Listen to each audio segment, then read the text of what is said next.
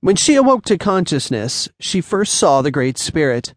She then lifted her eyes and saw the Tree of Spirits, as she listened to its invitation, "Come, eat." Then she looked upon the man who slept under the tree. When the man awoke, he saw the Great Spirit standing with the helpmate created for him. The Great Spirit took her and placed her in the arms of the man. The man embraced her with unbridled fondness and happiness, and said, "I will call her woman, for she is bone from my bone, and flesh from my flesh." "You are now her husband," said the Great Spirit. Then, turning to the woman, he said, "And you are the man's wife. For this cause of being joined together as husband and wife shall a man leave his father and his mother in generations to come, and he shall cling to his wife, and the two shall become one flesh." She understood the words, as had the man when he was created.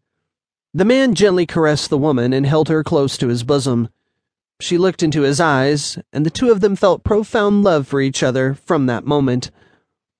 The Great Mother was the most beautiful and perfect woman ever to live, as the Great Father was the most handsome and perfect man. They were filled with curiosity, energy, youth, happiness, and laughter. The animals loved them and longed for their attention and caress. They were always together, and their love for one another seemed to grow moment by moment. The Great Father was always bringing gifts to her, especially precious jewels and pure gold from the rivers of Gadina, and she was always near him, expressing her love for him. He shared with her everything he had learned. She helped with the scrolls and kept them in order. Together they continued to develop a unique system of writing in which one symbol could tell 1,000 things. The Great Spirit approved the accuracy of the scrolls on the first day of every week, which the Great Father referred to as the Day of the Word. Man's helpmate was curious and creative. She fashioned ornaments from every precious stone brought to her by the man.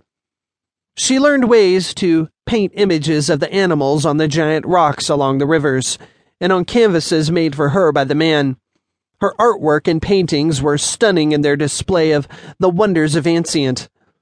As one, the man and his helpmate found a happy adventure in every day. Their laughter and the games they played with the animals seemed to never end. They flew across all of Ansieunt on the back of a Concorda, and spent each night in a different place. Their adventures carried them into deep caverns, and on high mountaintops. Together they recorded the wonders of the lands and seas of all of Ansieunt.